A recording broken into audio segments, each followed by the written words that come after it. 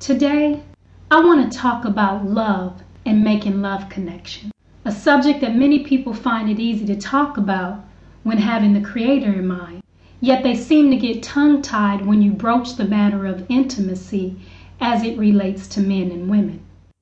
Real love connections are possible and can last. I want to discuss it frankly, be straightforward, and right to the point.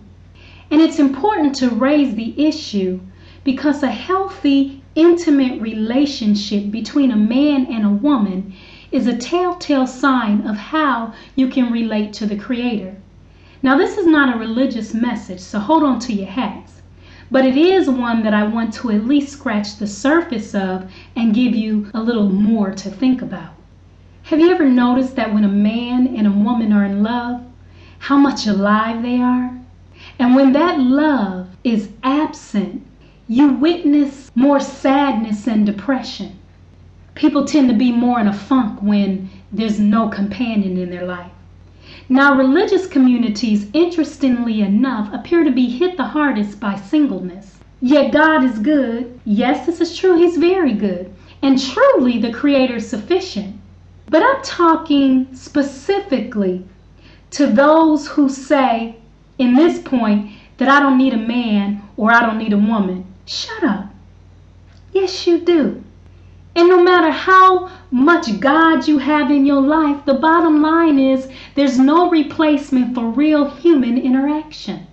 See, you hide behind that veil to keep from opening your heart or being vulnerable or vulnerable again. Everyone needs somebody in their life. And those who are in a healthy relationship can attest that while God is good, so is good loving. And I don't just mean sex either, because healthy love and relationships are powerful and gives a person more meaning in their life.